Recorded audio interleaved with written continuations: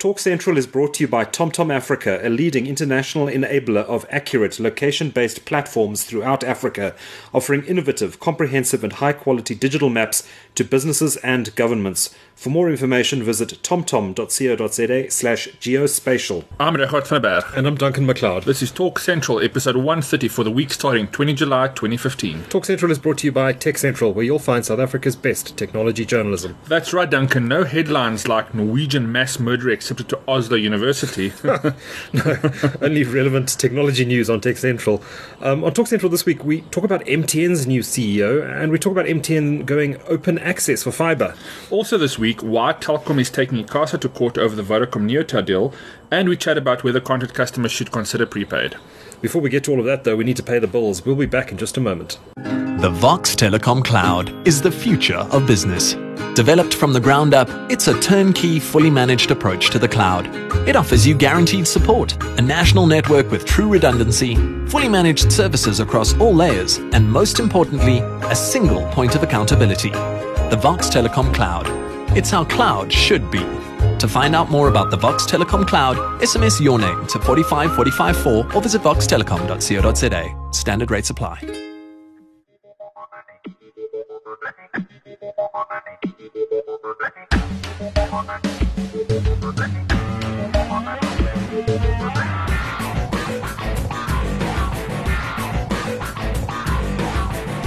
Well, welcome, Regardt. How's it going? Good, thank you. Recording on a Monday for a change. Makes an interesting change. So it's There's no Friday, there's no weekend ahead of us. It's quite depressing. only a week ahead of us. Anyway, let's get into it. Quite a lot to talk about this week. I think the biggest news over the last week is probably, actually there's some options to choose from, but certainly one of the biggest was the appointment of a new CEO in very short order at MTN South Africa. This came literally a week after MTN announced that its previous CEO, Ahmad Farouk, was resigning.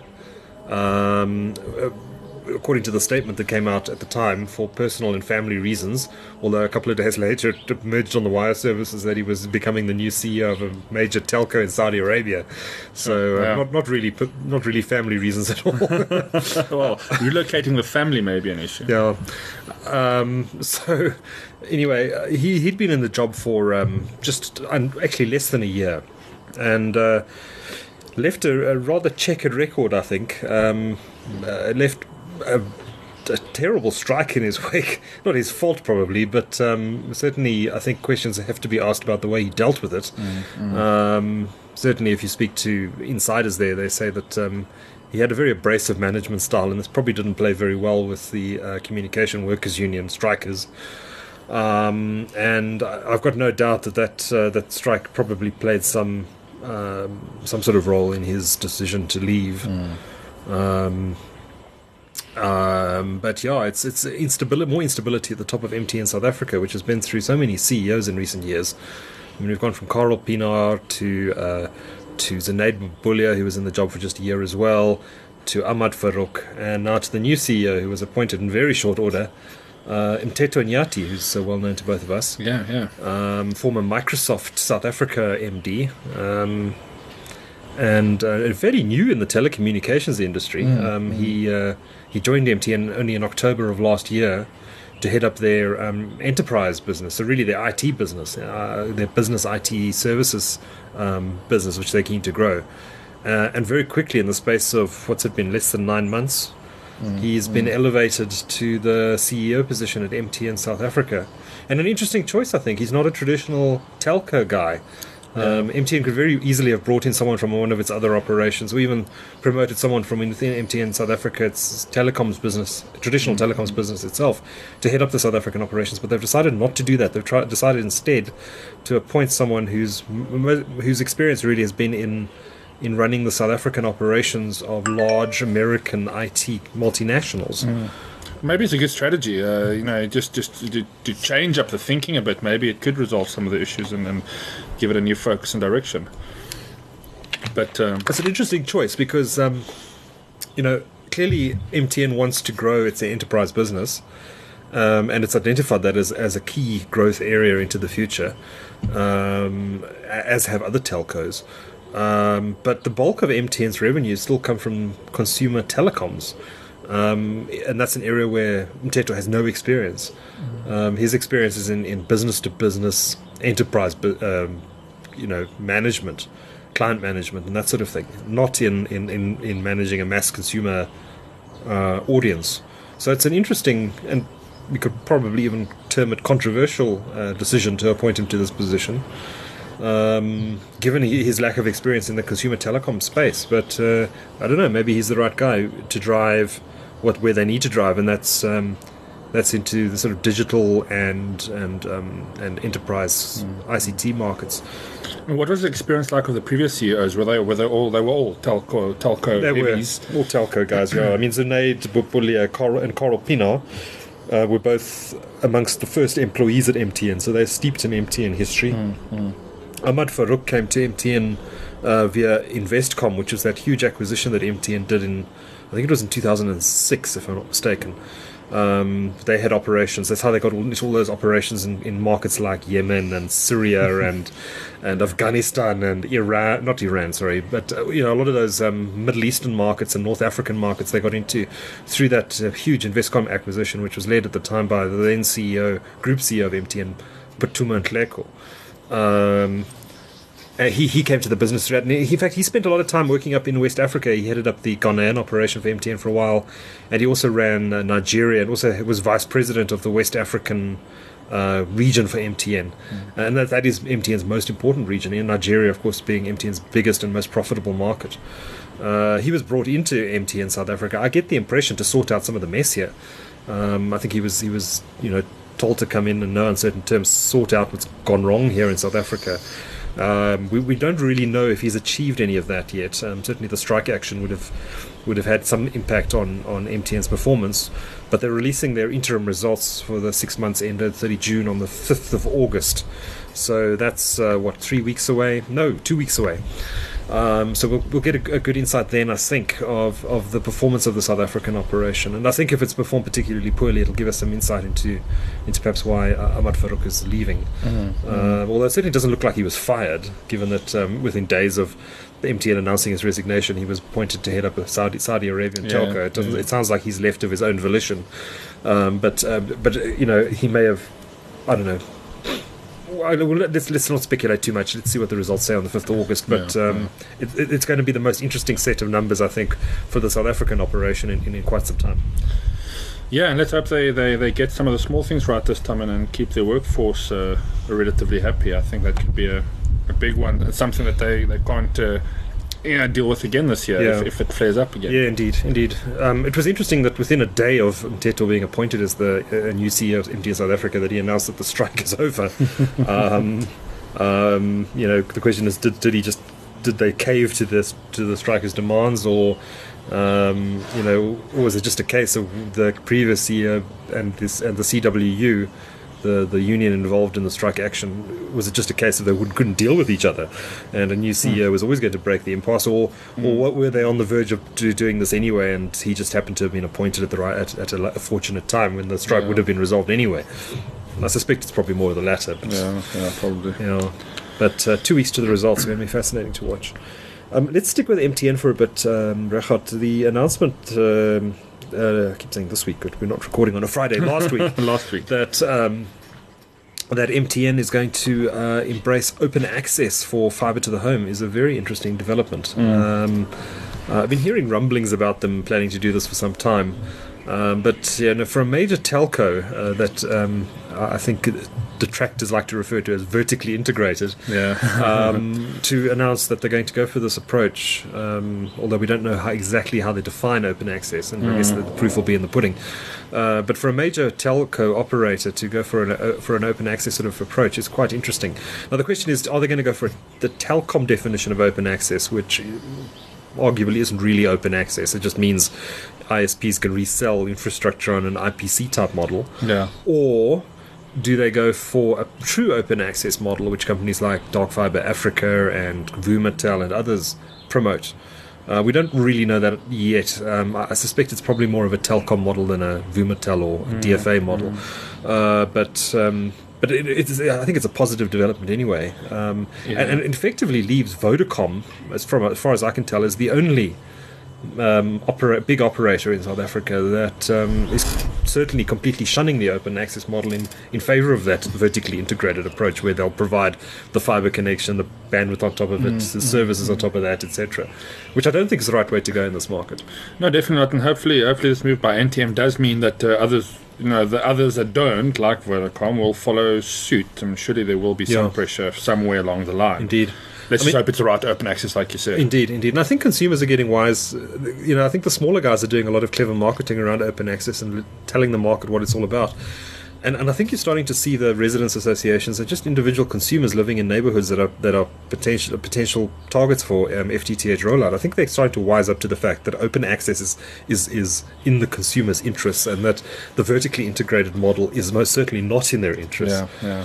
I've been seeing a lot of chatter on Facebook in particular with the community groups or the residents associations groups where people obviously ask the questions around the type of access, but the conversation that usually stems off from that is what consumers should go for, not go for. And more often than not, people have spoken about the open access. The more educated residents in those neighborhoods telling the other guys, just kind of explaining to them what's the right way to do this. And I think it is very good for the consumer to now understand what's in their best interest, especially when they're choosing for the rollout of fiber in the neighborhoods. Yeah, indeed. So, I mean, the MTN move is interesting. MTN's fiber footprint is very tiny at the moment, though. I think they've committed to just a couple of neighborhoods around the country. The talk is that they've got a big rollout planned, but they haven't started that yet. The more people talk open access, the more people adopt open access, whatever that definition is that they adopt it under, I think is good news for consumers. Look, in whichever form they do the open access, I still think it's better than not having that on the table at all. And I think it'll be much easier move to go from that telecom open access model to a truly open access model if your thinking is there. So. Yeah, I'm glad they're doing it. I'm glad they're doing it like this, and then they're happy to talk about it. Yeah, great stuff. Well on MTN. So, sticking with big telcos, we all know that the Competition Commission and ICASA have both approved the acquisition by Vodacom of Neotel, although both regulators have imposed fairly significant conditions on the transaction going ahead. Telkom, however, has now taken the matter to the High Court in Pretoria and is specifically challenging ICASA's decision to approve the deal. They've brought this on what they're calling a semi-urgent basis. I'm not quite sure what that means. For an interim order to suspend the implementation of the ICASA decision pending the resolution of a final review. They're arguing, in essence, that ICASA screwed up. That it didn't apply its mind in effect, or didn't promulgate the necessary regulations, I should say, prior to adjudicating the transfer of the control of the license from Neotel to Vodacom, specifically the spectrum licenses. And the issue of Neotel spectrum is really the one that's the bone of contention.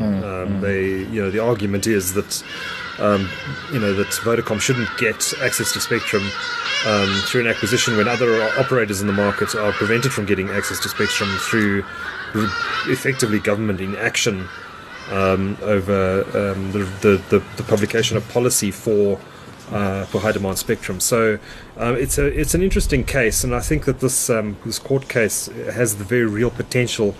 Certainly to delay the Vodacom Neotel acquisition and potentially even to derail it. Yeah, and setting some really interesting precedents for spectrum conversation going forward, I guess, because a lot of it will have ramifications based on what the outcome is. Yeah.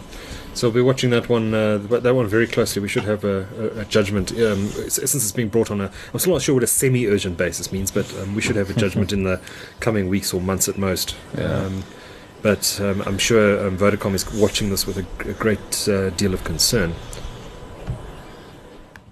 Cool. What else is happening, Richard? We've had this conversation about prepaid versus contract. It's a conversation that's always been floating around, especially in the last 2 years or so, since there's been some really interesting prepaid offerings in the market. Yeah. But now we're talking. The report that was released this week or last week, what was the report? Comparing prepaid versus postpaid options in South Africa's market and ranking them. This is the terrific report that's been released this morning. In fact, it's was it this morning? It was this morning. Yeah, very interesting report. Specifically looking at prepaid for the first time. Terrific has always historically looked at the contract at the contract market, and they've done a specific breakdown for the prepaid market. And Telkom has emerged as the clear winner, which is interesting. But it kind of reflects some of the other research that's been done in this market. Another company called I think they're called Terrific. They've got some very similar names. It's confusing, Terrifica and Terrific, but it kind of reflects the research that they did as well in the prepaid space. But Telkom has emerged as the clear winner. Cell C and MTN have come behind that, and then interestingly Vodacom stone last. In fact, they didn't score not a single one of Vodacom's plans managed to score in, what do they call it, the top value plans, and they blame that on its relatively high per minute and per SMS rates, which is interesting, but it kind of doesn't surprise me. As a Vodacom customer, I feel I am paying over the odds for access to their network, particularly on data. And that's certainly not something that, when you think back a few years when contract was, when you got a contract because that gave you the best value, in terms of your call rates and obviously the benefit of having a phone with that, even though you pay for it. It's a bit sad to see that there is really no incentive for contract customers anymore, really. And again, this is something we've been speaking about at least over the last 2 years. Yeah, do you go prepaid? A lot of people have. A lot of people have gone prepaid. You're still on the contract. I'm still on contract. Why do you stay on contract? Well, or are you thinking of moving? I don't know. For me, getting a phone, I wouldn't spend 15 grand on a phone every 2 years out of my pocket. It's just not what I would do. I don't value it that much. This allows me to get the latest and greatest phone every 2 years, and then I'm quite happy paying it off over that 2 period, even though it's more expensive.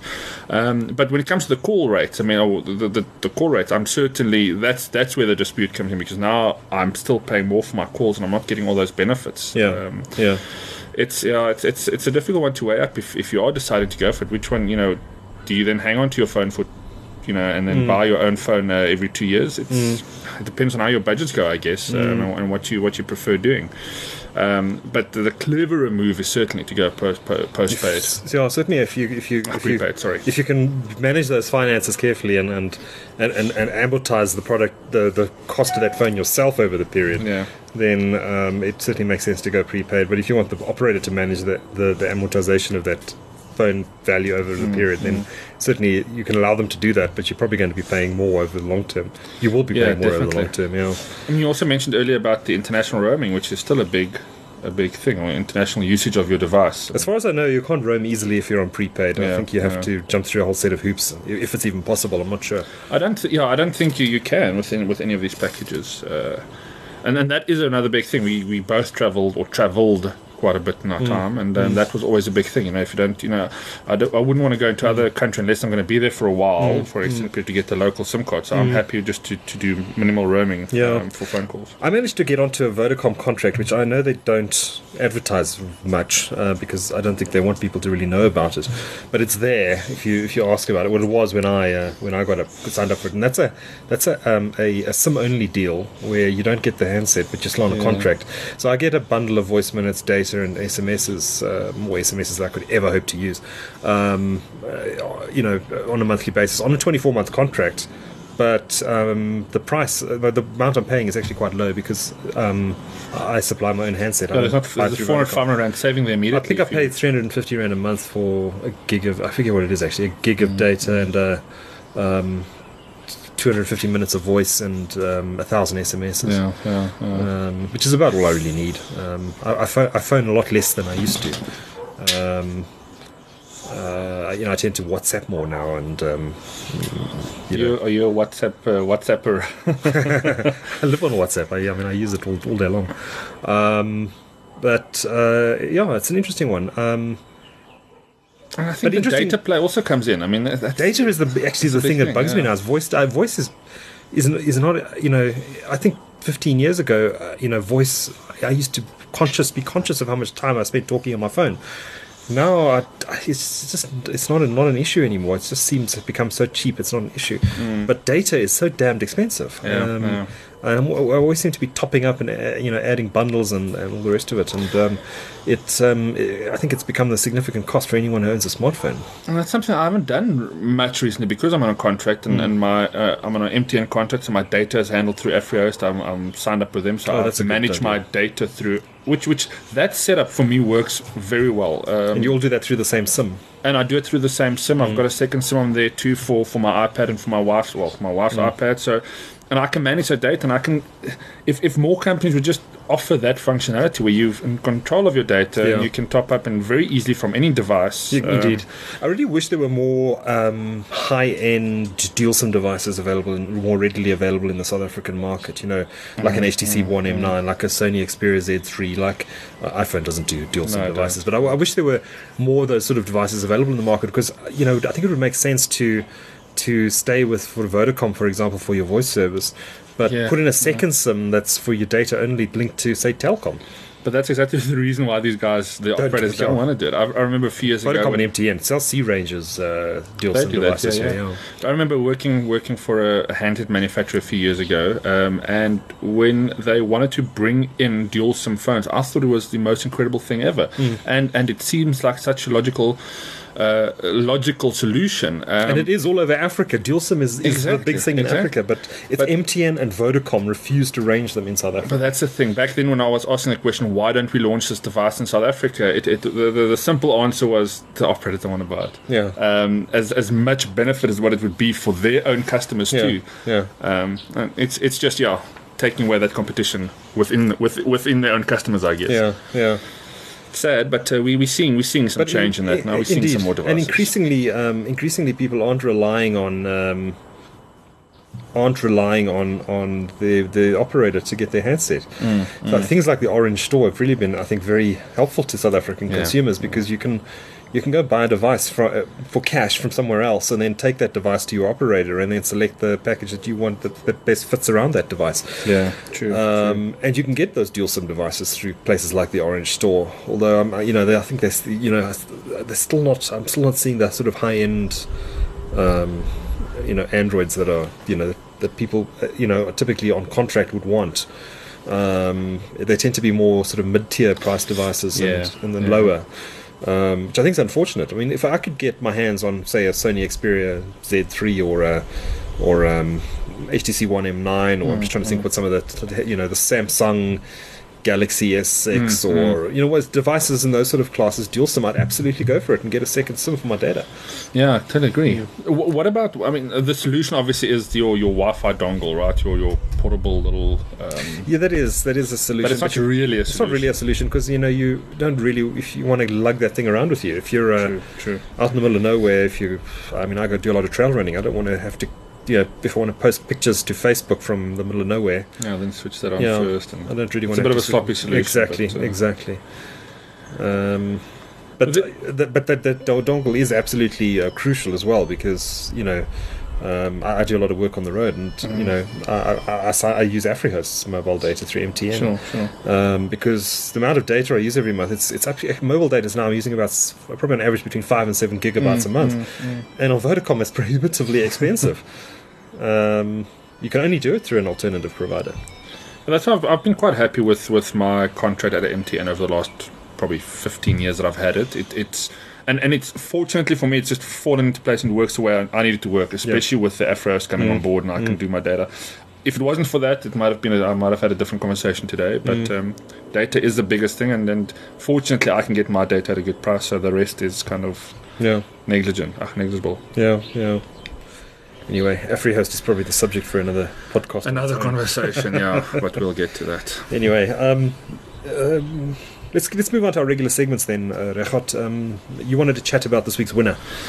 Yeah, so there's if you haven't heard about the Pluto flyby, you're certainly living under a rock. But it was NASA's New Horizons launch. It's a project that was 9 years in the making. They launched in January 2006.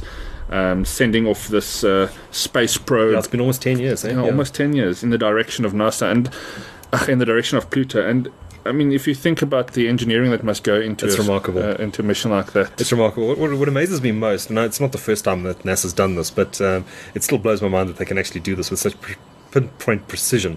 Basically, they blasted this thing off towards Jupiter. Yes. And then they spun this, they used Jupiter's gravity to accelerate this thing up to some insane speed. I forget what it is. They did it for the Mars probe as well, the same thing. Yeah, yeah, same they do. technique. They often use, they've often used Jupiter's gravity. It's not a new technique that they're using for this particular mission, but it's still pretty amazing that they can blast off. And I actually, I think I posted something on Facebook about this the other day. In fact, let me bring it up because it's just an amazing stat.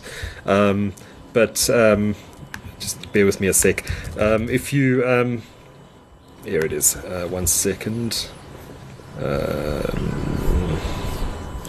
But I mean, the fact that they can communicate with a satellite this far, I mean, that's absolutely that's also amazing. Yeah, and the data transfer speed. Did you see? It takes a while for the high res photos to get to us. 1 kilobit per second. It's crazy. It's slower than dial-up. 56k. Slower. It's lower than 56k. It's 1/56th of that.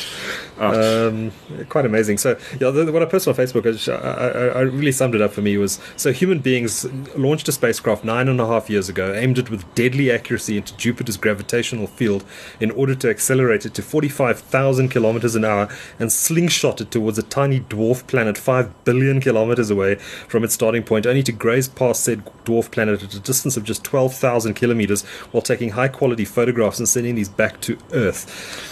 We're not a stupid species. No, certainly not. I mean, it's absolutely phenomenal that we can do that. And if you think of the technology, 9 years old, I mean, what do we have now that's 9 years old that's still working? We've got, apart from a potential old TV, probably not nothing. your phone. Probably not your phone. In fact, my TV isn't 9 years old. Maybe if it was made by Nokia. Yeah, maybe. Maybe Nokia built the spacecraft. But what a phenomenal achievement! That's fantastic, and the mission's not over. It's going to go into the Kuiper Belt now and continue taking pictures and taking measurements and all sorts of things. So, but it's the first time. It's amazing. The first time that humanity has ever seen high-resolution images of Pluto. Before, all we had was the highest quality images we had were from the Hubble Space Telescope, and they weren't high quality at all. They were very pixelated. You couldn't see any detail on the surface. And for a bit of a laugh, you can also check out the photographs that people have manipulated with Pluto's face on it. And there's some really cool Pluto the Disney character. Of course, Pluto the Disney character. It was interesting that the first picture they sent, high-resolution picture they sent back, showed what looked like a giant heart on the surface of the planet as well, which was quite interesting. Still speculating about what exactly that was, what exactly caused that on the surface. But amazing too to see some of the detail coming back. Given how tiny this planet is, I mean, it's a tiny fraction the size of the Earth. But it's got mountain ranges on it that are higher than the Drakensberg. That's phenomenal. And they suggest that the planet is still, geologically active. The mountain ranges are actually fairly new it's certainly in terms of the age of the solar system. Yeah. Look, it's certainly by no means going to be a summer destination. I mean, that's going to be a cold planet forever. I know, indeed. But fascinating. Ninth rock from the sun. Yeah. That's a ninth rock, yeah. Not officially a planet anymore, though. Yeah, sadly, but at least it's still getting a lot of attention. When was it decommissioned as a planet? 2005, I think. Oh, so this was sent out after. Oh no! Hang on. It was I actually read about this. It was blasted off. The probe went up in 2006, and I think it was just a couple of months after the probe went up that they decided that it was no longer a planet. I'm sure there was one engineer that was fearing for his job at that point. Did we still go ahead with this or not? Well, it was already in space. On the way. It was on the way, so no pulling back. Although I'm sure the guy behind the project, I forget his name, but the guy who really motivated for this and sort of led the project, I'm sure he was very disappointed when they decided that this was no longer a planet. But it certainly paid off. I mean, if you see the amount of hype and I think this, just looking at the achievement that this is, and the reason it's not a planet, by the way, I was wondering about this. Well, they decided not to classify it as a planet anymore. What do they call it now? Planetoid or something? Planetoid, yeah. Is that it intersects with the the orbit of Neptune, which is the 8th planet from the Sun. Yes, okay. So at times it's actually the 8th planet from the Sun, and or the 8th, let's call it the 8th body from the Sun. And Neptune is actually further away. That's interesting. So it's kind of in no man's land. Yeah. Part of its journey, and now the time it's in a. So presumably at some point in the future, well, I'm not sure what the chances are statistically, but it's probably extremely tiny. But I guess at some point in the future, unless there's some other cataclysmic event before then, I guess that Pluto and Neptune will collide if they intersect their orbits. I'm not sure if that's correct, but one would imagine that would happen. It would make for an interesting YouTube video, that's for sure. Yes. Yeah, hopefully we've got the Hubble 4 is up by then and we can watch it in real time. Yeah. Streaming from. Oh, yes. Super HD on your 16K television. Anyway. That's our winner this week. NASA and the New Horizons probe of Pluto. Our loser this week is MWeb Business for their catastrophic data center failure which occurred at the weekend. In fact, IT Web was reporting today that anyone who had data in there wasn't the customers hadn't backed up, have in fact lost their data. So that's catastrophic. I mean, that is a catastrophic screw up. And not something that's good for your PR. I mean, let's be honest, you don't want to be with a... No. So, I mean, yes, I know that accidents happen, but geez, man, it just raises all sorts of questions about, redundancy and I don't know. I'm not a data center engineer, but things happen. But surely you have systems in place to recover from a catastrophe like that. Actually, customers just physically losing their data. Look, when something major must have happened, because I mean, short of something happened to their virtual machine infrastructure. Apparently, a lot of small clients in there. A lot of I think that MWeb Business hosts a lot of SME websites and that sort of thing. But even more so, I mean, the services that I host with other service providers, I mean, those things are backed up. Even though it's not part of their core service, it's backed up. There is redundancy. There's RAID. I mean, if one or two customers lose, it's one thing. But if all of them, it must have been massive. And it's the fact that they didn't have redundancies in just as a contingency is telling, I think. Yeah. It's spectacular stuff up, and heads ought to roll actually over something this scale. Yeah, and I really feel sorry for those small businesses that you could potentially close down if you have your work and your business on that server. I mean, good at all. To be fair, I mean, if you're a customer, you should ensure that you have backups in place, but. Many small businesses aren't going to do that. I mean, they've got a website, on many of them it probably won't have much of an impact, quickly redevelop it, but it's an inconvenience. No, of course, but that's what I'm saying, for small business on these shared hosting platforms and services, I mean, it's much easier to provide redundancy for these than for dedicated or managed servers. They're generally a different beast. But anyway, I wonder, I mean, I don't want to speculate here, but it's possible that it could have been something like a crypto locker, that could ruin an entire array of servers quite easily. Not that it was that, but you never know. Something more malicious than just a server crash or an installation crash. I don't think MWeb Business can try and brush this one under the carpet. There needs to be a full, comprehensive and probably open report on exactly what went wrong and what they're doing to ensure it never happens again. Yeah, well, the fact that it happened once is once too many, right? Indeed. Indeed. Anyway, that's our loser of the week, MWeb Business. That's quite a spectacular one. Cool. What's your pick this week, Reha? So I'm going to change my pick from what I originally said to you, because I just remembered we were speaking about the Pluto flyby. I don't know if you heard much about Google Jump. No. So Google is busy, and this is a technology that they're going to soon be making available to anybody to make use of. But essentially this works in conjunction with their Cardboard and also with YouTube. Now, what Google Jump is, it's an array of... So they've got this design that can fit a GoPro or any other action camera, really.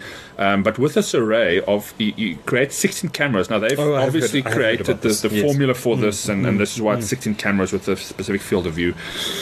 And then what this allows you to do is to shoot video not in three dimensions, but in 3D all around you, where you can scroll around in a moving video. And if you go to YouTube and you search for 3D video, you'll see a lot of Google Jump. So it makes it immersive, you mean? Immersive, yeah. So some of the footage that you can see online is of cars racing. So it's a full-on video that you can watch, and then within that video that you watch, you can also scroll the screen sideways.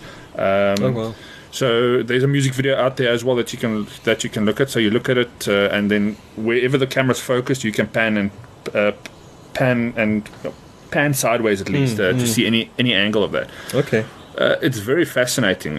From what it looks like, it's going to allow you to obviously shoot the video using this. You can 3D print this. I know GoPros actually bring out a mount for it, but you will be able to print one yourself and fix any action camera to it. Right. And then upload the video to YouTube. I think what they're going to be doing is allow you to upload the video, and then they, with their processors, obviously, and their algorithms, stitch this thing together, because that's going to be the most complicated part of it, to overlap these 16 cameras so you get that fluent video experience. Right. But it's absolutely fascinating. I think what this is going to allow, not only for action videos, akin to what Red Bull Media does, but this is going to make for very immersive videos. Yes. Cats notwithstanding. Yeah, we have got a cat fight going on here. But go check it out, Google Jump. And I'm looking forward to when the technology becomes available for me to play with, and I'll certainly be bringing you some videos on that so we can play with it. Where are you going to get the 16 GoPros from? No, I'll probably get some Garmin Verbs. I know some people, so that will work a bit easier. Okay. But once you get 16 cameras, this is going to be a nice 16 GoPros is going to be kind of pricey. 16. I think GoPro is putting a lot of marketing effort behind this, and it's nice to see that somebody's pushing this. Obviously, Google does need a partner to come aboard, but looking at how popular sports action videography has become, this is a natural evolution, and I can guarantee. Imagine what you could do if you attached that thing to a drone. Oh yeah, that could be interesting. That could be very interesting. Your drone you'll need to get something like the steady drones that can take a payload of probably 15 to 20 kgs. So it's not going to be cheap drone. No. But then if you can afford 16 GoPros, then you can probably afford the drone to go with it. Oh yeah. I mean, this is going to be used for advertising. I think it's going to be big with this, and guys like Red Bull Media, they can put a lot of money behind this. It's kind of like a reverse bullet time. It's probably the best way to sum it up. But it's very cool. I'm just thinking, attach that to a drone, you could get some great coverage of surfing competitions. Especially ones down in Jeffreys Bay where the surfers are getting eaten by sharks. Some real action coverage. Some real action. No, it's absolutely fascinating, and keep an eye on it. Great stuff.